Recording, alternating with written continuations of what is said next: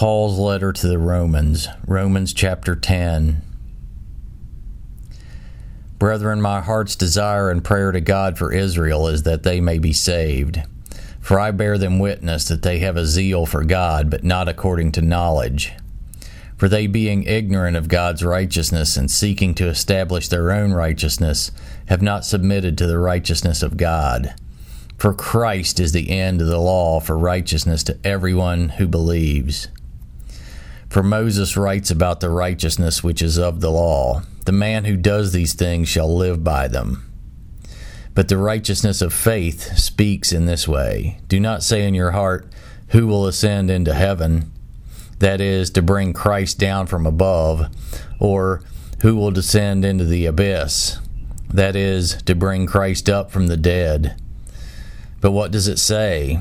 The word is near you, in your mouth and in your heart. That is, the word of faith which we preach. That if you confess with your mouth the Lord Jesus and believe in your heart that God has raised him from the dead, you will be saved.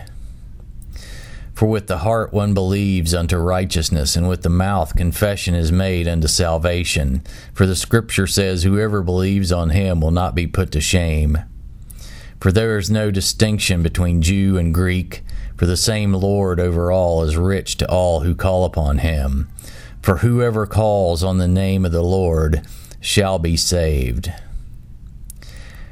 How then shall they call on him in whom they have not believed? And how shall they believe in him of whom they have not heard?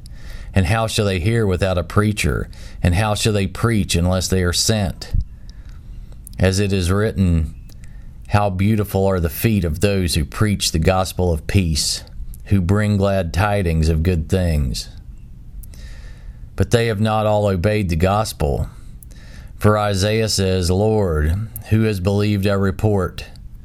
So then faith comes by hearing, and hearing by the word of God. But I say, have not they heard?